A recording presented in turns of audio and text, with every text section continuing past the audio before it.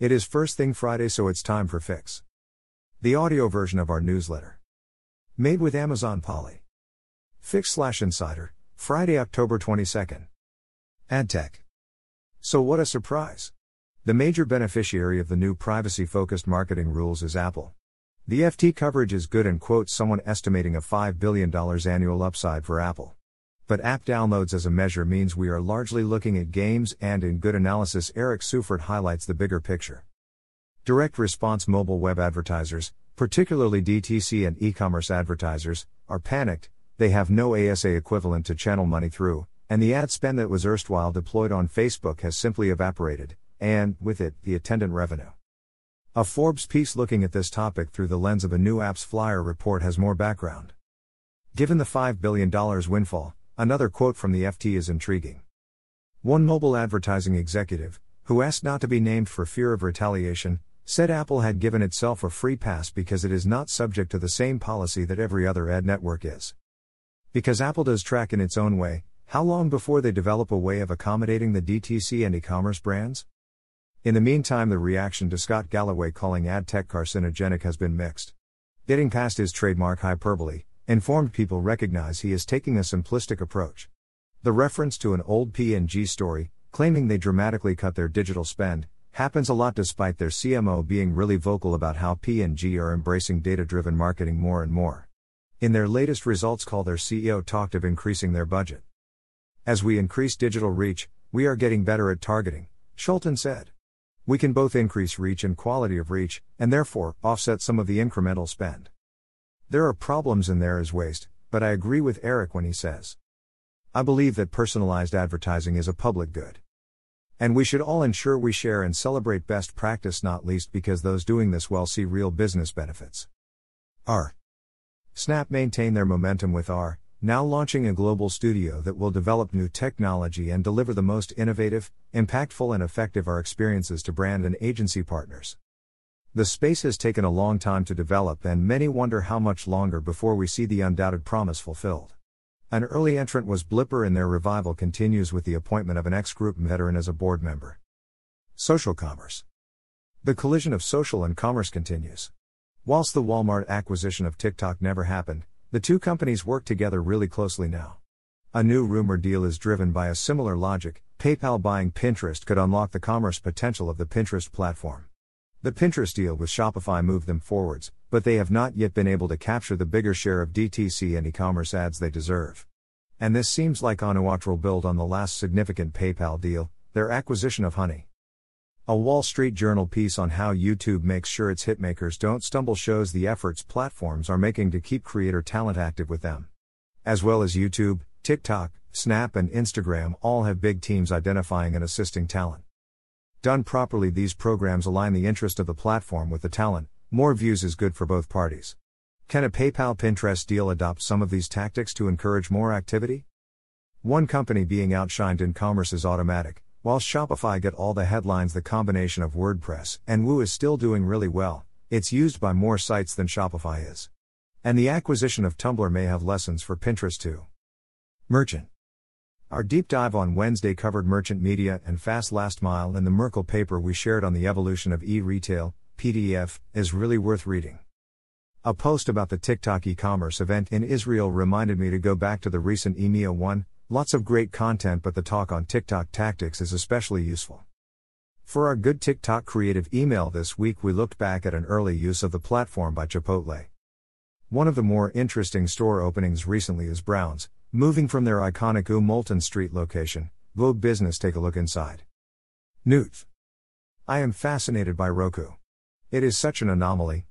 A highly successful standalone business in a world dominated by the tech giants and entertainment conglomerates. A tech business that has thrived with hardware, and is now growing its content business. It's hugely valuable, but given its hold on advertising, it could be a great buy for someone. Now it seems the competition is fighting back. Much of the rush to launch private label TVs is an attempt to disintermediate Roku and the other gatekeepers. Roku addressed this on their blog. Recently we have seen a disturbing trend that threatens the vibrant and competitive TV streaming ecosystem.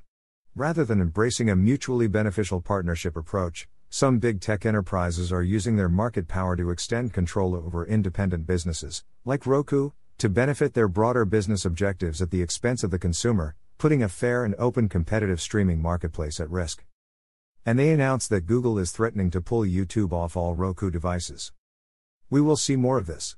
Comcast is the latest to announce a new TV set with the official launch of their Glass sets, part of their deal with Walmart where the retailer earns a recurring revenue share for promoting Comcast sets. It's not clear whether the Sky TV just launched in Europe will be taken over the Atlantic. The latest Netflix shareholder letter, PDF, bigs up Squid Game, watched by 142 million households, but subscriber growth is coming from APAC and EMEA rather than the Americas.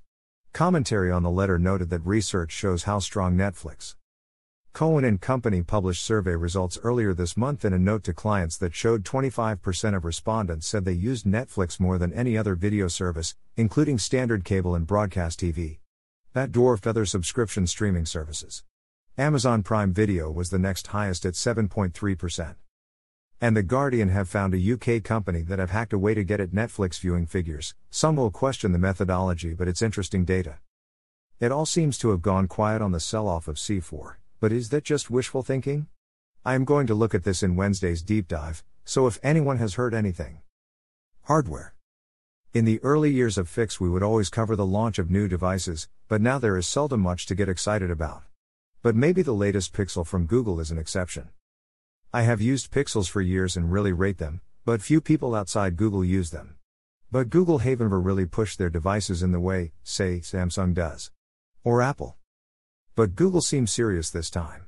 They have used their own chips, enabling more on-device AI and a great camera, plus some partnerships like Double Tap to Snap. But they also have the major mobile operators on board, AT&T, T-Mobile and Verizon, and plan significant marketing support. China's Oppo joins race to develop own smartphone chips. Creative. We are seeing creative tech firms finding new homes in bigger businesses, recognizing the benefits of being able to better manage creative.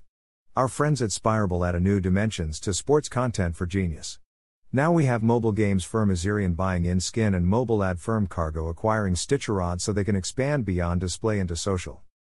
https://www.bidalgo.com/insights/the KPIs you must look at when analyzing ad creative performance and insights driven guide /s =09 and utm_source =pocket_mylist. Bidalgo have a study on the impact of creative across their platform, finding that a high proportion of creative is underperforming. Their tools help identify which is which, in their case using a metric based on number of installs. As any highly paid consultant will tell you, you can't manage what you don't measure. East. I am fascinated by China and the tech scene, but every so often you come across something which reminds you life over there is very different to life over here. One example is Brother Pomegranate, one of the top sellers on Pinduoduo with 7 million followers. I cannot see that happening over here. And what Western company would see its shares jump 9% just because the CEO was seen out and about? But the appearance of Jack Ma in Spain has Alibaba shares surging. Snap CEO Evan Spiegel in conversation with the Wall Street Journal. Snapchat takes over a Shake Shack for an advertising week. Our collaboration. One of the things I miss most from my New York trips is a Shake Shack visit. The rise of the robo-voices, Wall Street Journal Sonantic in London are really good in this space. Vodafone, dialing up success with a new global approach to digital, think with Google. Information Commissioner Elizabeth Denham, how to be a proactive regulator, a little history rewriting from the ECO. I don't think they did anything to help ad tech, but hopefully the new regime does better. Blackstone in talks to back Mercuriadis' new music fund. NFTs and e-commerce, everything you need to know plus 7 ideas that work. Slight exaggeration, but some of this is interesting.